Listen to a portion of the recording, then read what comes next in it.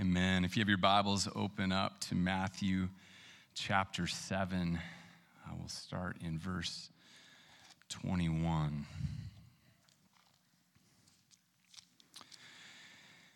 Jesus said, "Not everyone who says to me, 'Lord, Lord,' will enter the kingdom of heaven, but the one who does the will of my Father who is in heaven. On that day, many will say to me, 'Lord, Lord, did we not prophesy in your name and cast out demons in your name and do many mighty works in your name?' And then I will declare to them, 'I never knew you. Depart from me, you workers of lawlessness.' Everyone then who hears these words of mine and does them will be like a wise man who built his house on the rock. The rain fell and the floods came and the winds blew and beat on that house, but it did not fall, because it had been founded on the rock. And everyone who hears these words of mine and does not do them will be like a foolish man who built his house on the sand. The rain fell, and the floods came, and the winds blew and beat against that house, and it fell, and great was the fall of it." My guess is you probably haven't heard about the great molasses flood of 1919. Anybody a big fan of that moment? No? So we actually have to go back to 1915 in Boston. There's a company that used molasses to make alcohol, and they wanted to get a lot of it. So they built a tank that could hold over 2 million gallons of molasses, right? It would be shipped in from the Caribbean. At the harbor, they had this pipe that they would heat up, and it would transport down this pipe to this giant tank right in Boston. They're in this very busy area. Now, it wasn't built all that well, and that was known pretty much right away. If you walked by the tank, you would see this dark goo leaking from the tank. Okay. Now, by today's standards, that might freak us out, but back then, apparently not so much, right? So there'd be like molasses dripping like out where the rivets were and the seams, and little school children apparently would come up and they would get some off with their finger and lick it. Right? Not COVID friendly to do that. And most people seem to be okay with this. There was one worker on record that was nervous about this, but go forward 4 years, 1919, it's 1 o'clock in the afternoon, and suddenly there's these sounds that everyone nearby can hear, and it sounded like a machine gun, so probably like the rivets ripping out of place, and there was this low rumbling that could be heard quite a ways away, and by that time it was too late, because 2.2 million gallons of molasses were coming. And I think there's a phrase, slow as molasses. Well, not when it's 2.2 million gallons, okay? So the wave of molasses was about 25 feet tall. They estimated it was traveling about 35 miles an hour down this street. And we're kind of laughing because that's crazy, right? Thinking about molasses traveling at 35 miles an hour. But it was absolutely destructive. Took out whole buildings, like homes just collapsed upon themselves. 21 people died that day from this. 150 people were injured. There are some that were in the path of the molasses, and the wave just caught them and transported them quite a ways away. There's one 10-year-old boy that I read about that he got caught in that wave, and it took him, I think, like 100 feet, 200 feet, something like that. And he did survive. But again, 21 people died on that day. And this is an incident that it impacts us today in a couple ways. This was the first class action lawsuit. It took like 6 years to litigate all of this out in the courts, but tons of people came together and sued this business. But we can also thank this incident for our modern day building codes.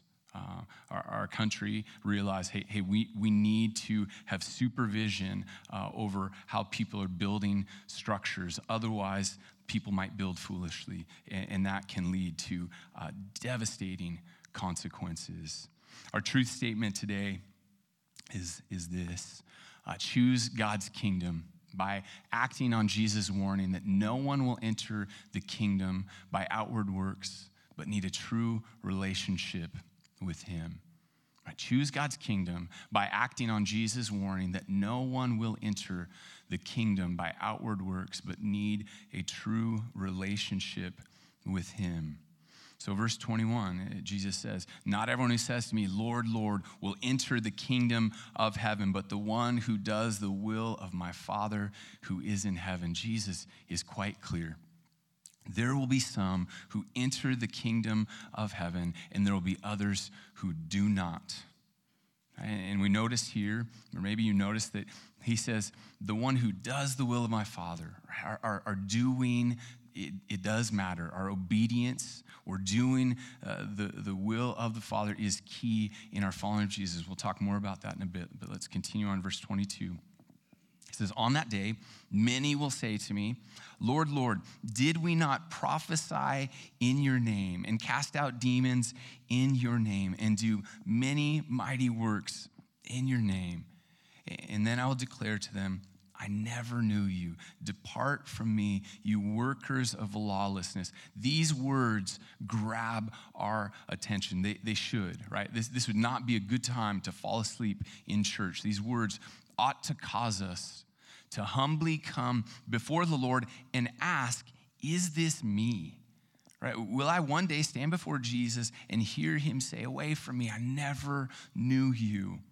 So one critical observation to note is that Jesus has the last word. Right? He's the judge that we will all stand before. It doesn't matter what you think about yourself. It doesn't matter what your sweet grandma thinks about you. Jesus is the judge. He's the one who says who's in the kingdom of his Father and who is out.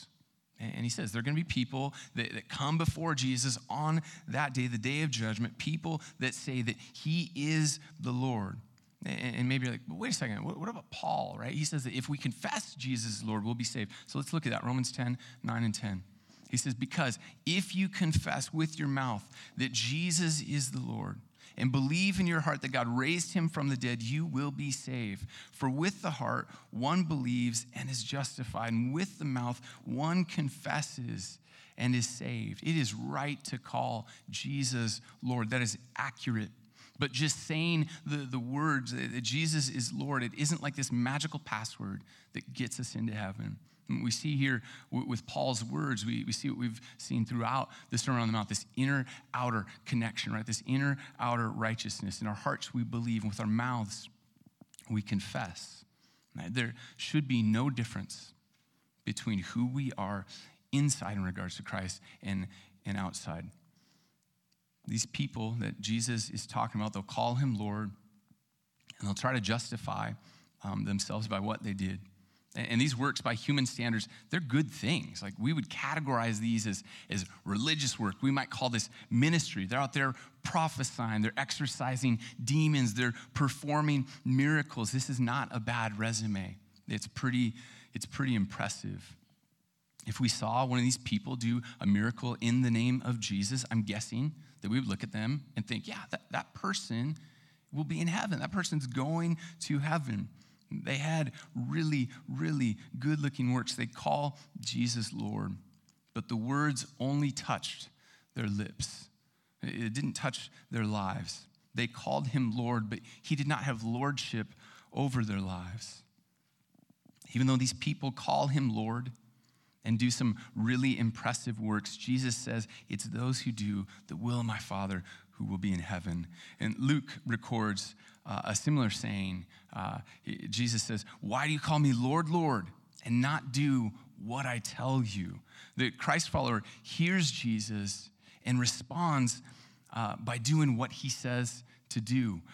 J.I. Packer, in the book Knowing God that we're reading on Sunday nights, he says this in actually the chapter that we're in this week. He says, Jesus' voice is heard when his claim is acknowledged, his promise trusted, and his answer called. From then on, Jesus is known as shepherd, and those who trust him, he knows as his own sheep. And then he quotes John 10, 27 through 28, where Jesus says, I know them, and they follow me. I give them eternal life, and they will never perish, and no one will snatch them out of my hand. Right? This is what it is to hear and respond. But these people that Jesus starts off here with, they didn't. So Jesus will say, I never knew you. Depart from me. And for years, I viewed this as a total surprise. But the more I read the Sermon on the Mount, the more I doubt that these people are surprised when Jesus says that he didn't know them. Right? They try to talk their way into heaven. They've got the right words. They've got this impressive resume of works, but they didn't try to convince Jesus of knowing them.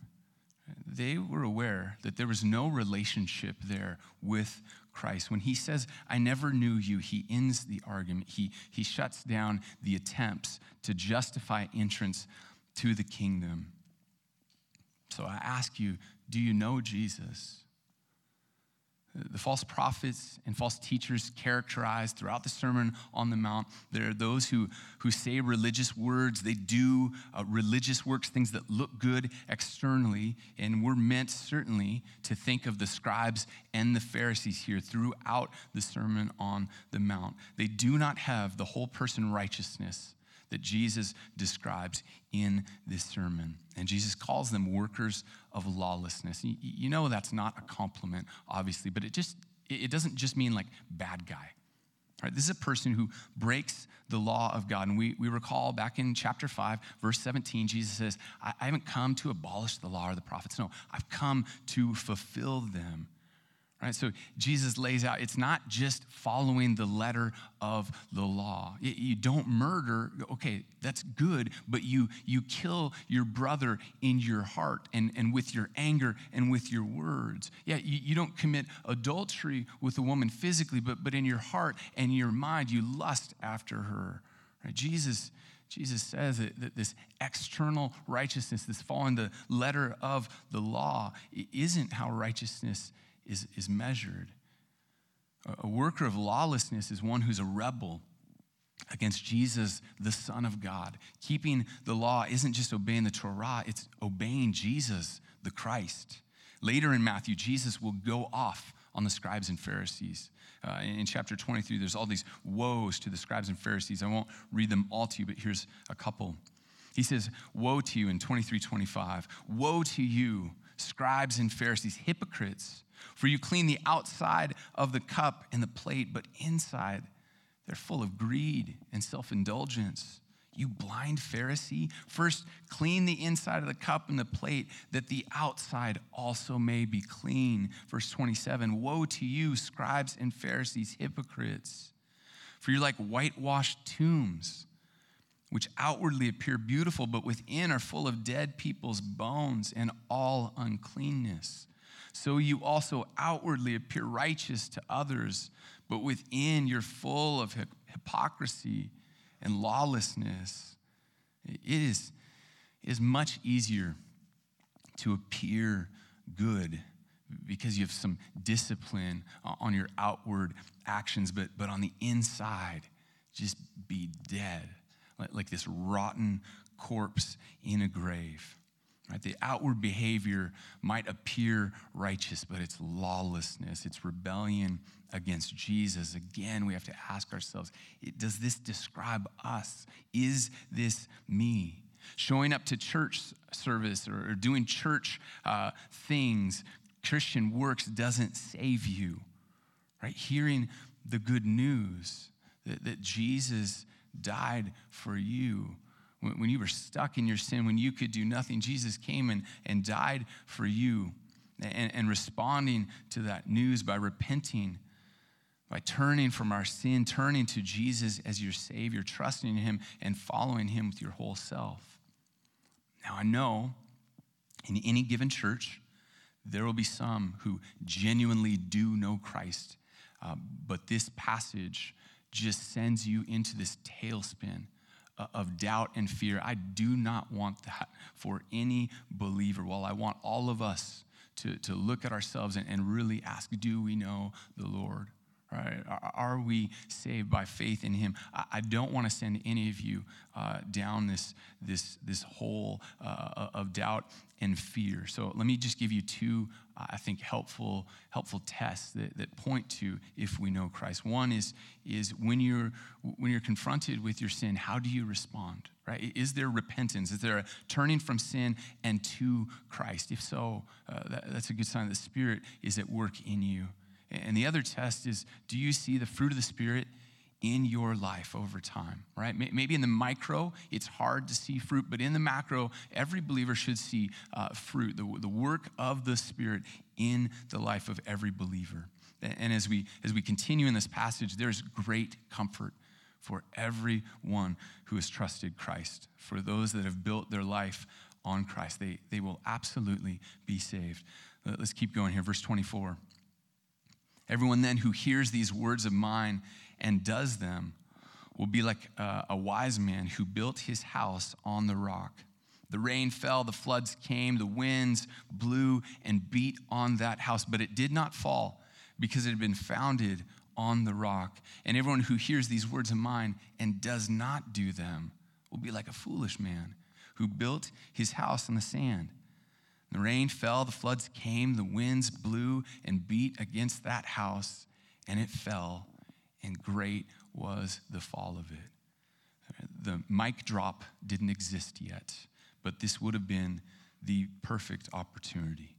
Right? He starts this last little part with those who are in the kingdom, those who've built on the foundation that is Christ, right? The foundation that will never fail. And then he ends with those who are on the outside, right? Those who built on the foundation of sand, and their house that they've built will fall, and the fall will be great. Again, a picture of destruction that we've seen before. And so many times in the Sermon on the Mount, Jesus gives these two options, and here we are again, right? Wisdom or foolishness. The one who hears the words of Jesus and obeys, and the one who hears the words of Jesus and ignores and goes on and lives life how they want to. Which builder are you? Are you full of wisdom, or are you the fool? So let's start with wisdom, as Jesus did here. Building on the rock foundation. So this is the person that hears the words of Jesus, and this person acts on them. They respond, right? They respond to what they have heard from Christ. Jesus says, this is like the person that they're looking to build a house. They go to the site, and they dig. And they dig, and they dig, and they dig until they hit rock, until they're built on this firm foundation that will not fail. He says, this is wisdom. You hear Jesus' words, you do what he says. And we can make this complicated, but it's also kind of simple, right? If your boss at work tells you to go do something, what do they want you to do? Do it, right? It's not rocket science, unless your job is rocket science, I guess.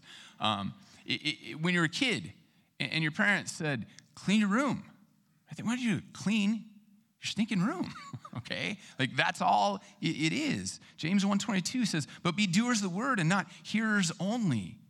Right? Don't just hear, deceiving yourselves. For if anyone is a hearer of the word and not a doer, he's like a man who looks intently at his natural face in a mirror. For he looks at himself and he goes away and at once forgets what he was like. But the one who looks into the perfect law, the law of liberty, and perseveres, and it being no hearer who forgets, but a doer who acts, he will be blessed in his doing. So the first step is hearing Jesus' words. Do you have ears to hear Jesus' words?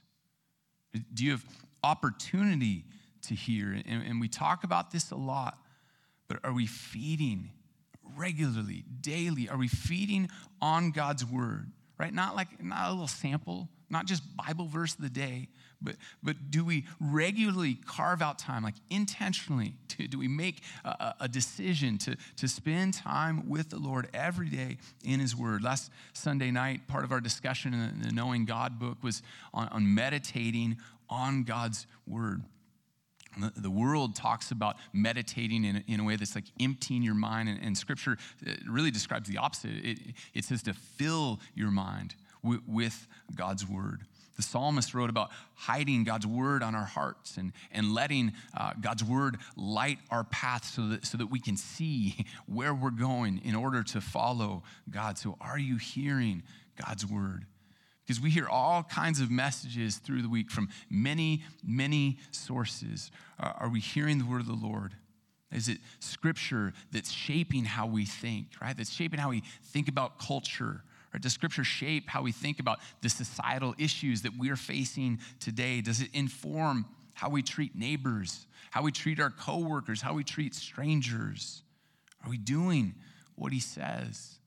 And of course, the first question is, have you responded to the gospel? Right? Maybe you've been in church a long time or just a little time, but have you responded to the good news that Jesus came, that he died for you, that he rose from the grave, that he's made it possible for you to be forgiven of your sin if you'll trust in him, if you'll place your faith in him?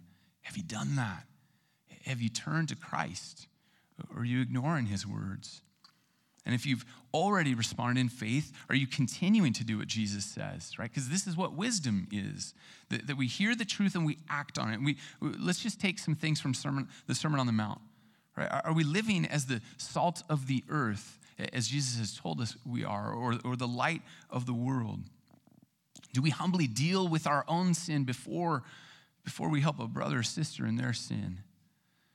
Do we do these righteous acts for the Lord? Or are we doing it in order to get noticed by our peers? Are we merciful? Are we meek? Do we seek peace? Are we prepared to be persecuted for the sake of our Lord Jesus? Do we love those who hate us? Do we pray for our enemies? What about the golden rule, right? Which starts with doing. Are we doing unto others as we would have them do unto us? Does that impact how we treat people online?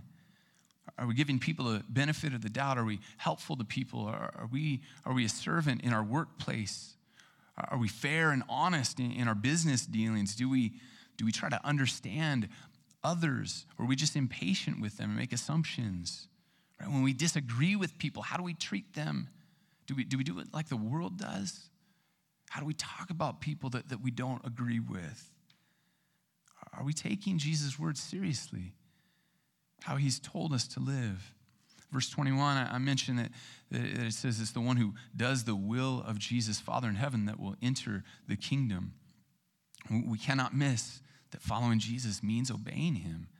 And Dan read Romans 12, 1 and 2 earlier. It talks about offering your body as a living sacrifice.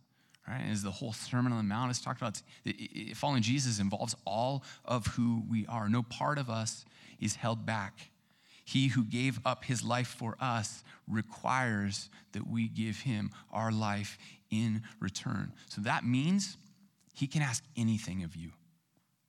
That means that he can transform you into whatever he wants to. This means that your allegiance is to Jesus first and foremost, right? That Jesus is Lord. He's above your family. He's above your culture. He's above your career. He's above your nation, your ambitions, your political leanings. He's above your fears, your health, your dreams, everything.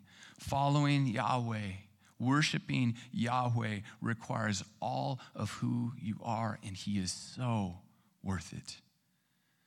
We put into practice what Jesus says.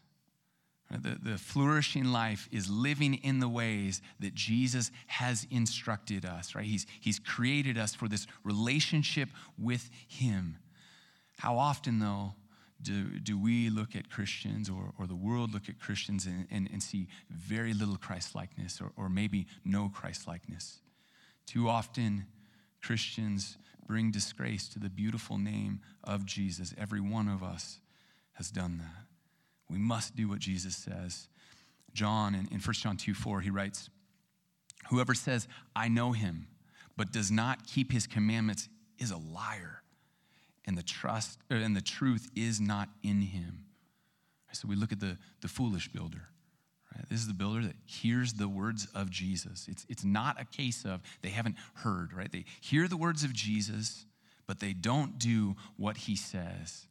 And he says, this is like coming to a building site and you see sand. You're like, yeah, this is a great spot to build my awesome house. And instead of digging down, they just start building right on the sand, right? What a moron. And that's what we get the word moron from this word here that they've translated fool. This house, right? You might be a great builder.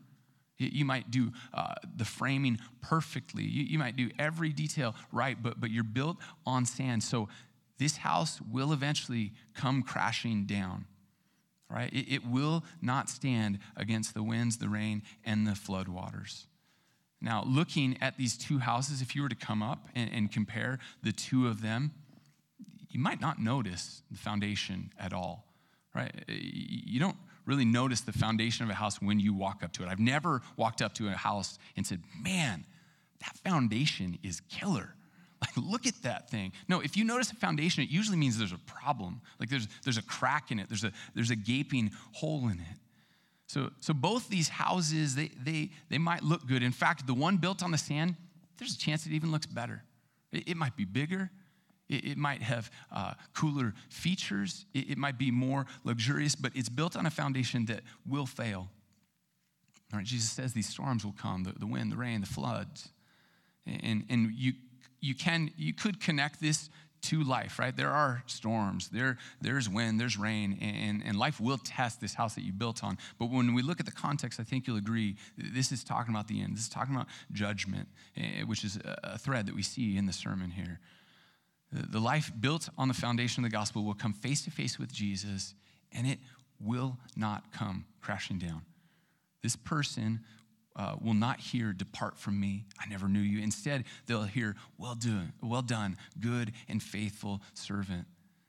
Right? They hear the word of the Lord. They've responded in faith. They've given themselves to Christ. And he's produced in them this righteousness that exceeds that of the scribes and Pharisees. It's a righteousness of the whole person, the inner and the outer incongruence. But for those for those who trust in Jesus, there's great comfort here. Right? If you've built your foundation on Jesus, this solid rock, he will not fail you. Jesus will not let you be judged by your own merits, but on his. His righteousness is now yours. Now, the house built on sand, it could survive everything in this life, right? Every trial, every storm.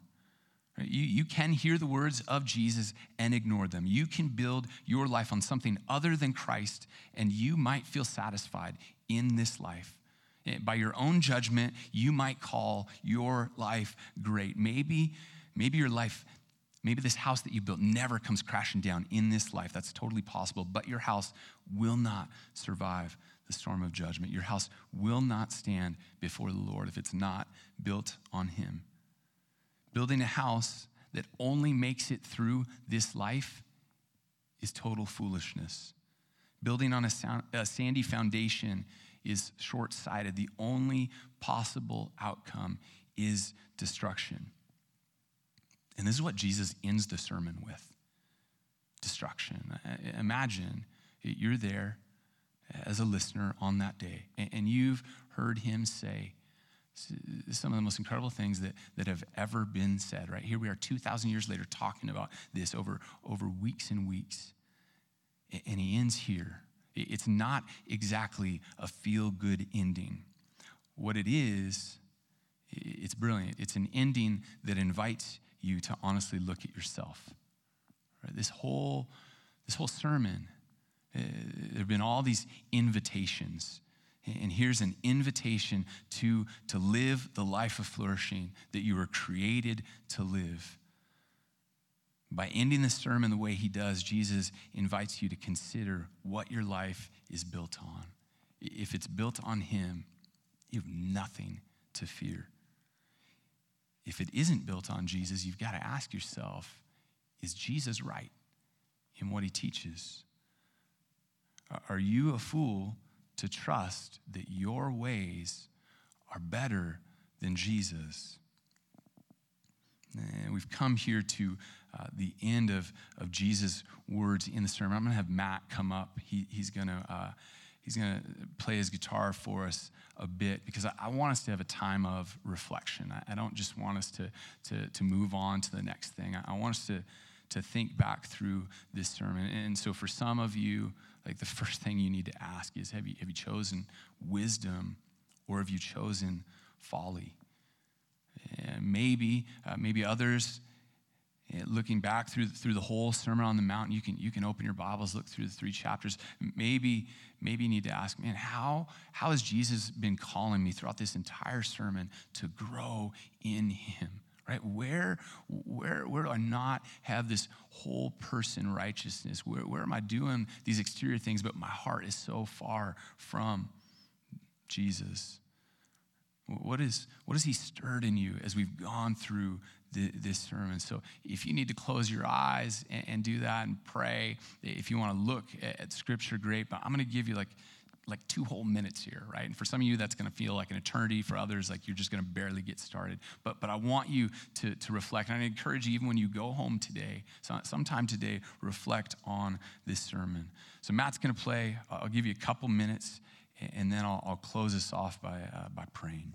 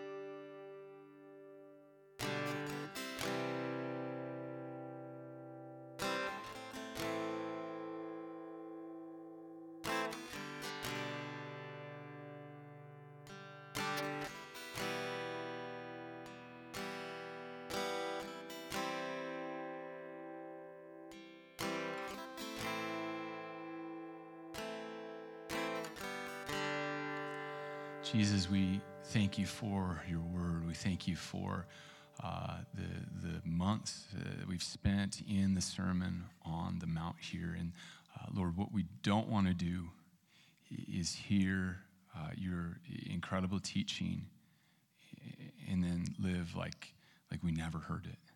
God, we want to respond to it. I pray for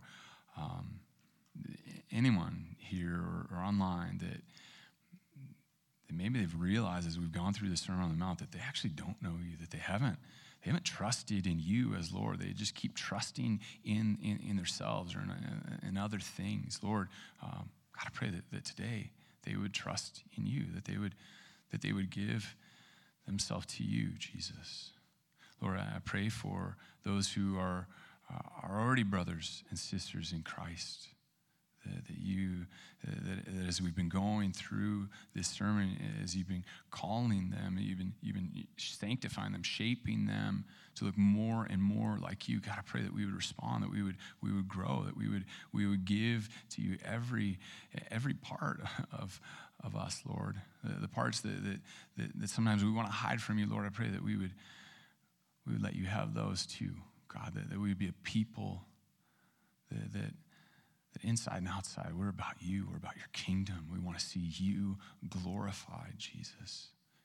God, would you continue to shape us, continue to grow us, continue to show us where, man, we're trying to produce a righteousness of our own and not coming to you and receiving your righteousness, Lord. Jesus, we love you. It's in your name we pray. Amen.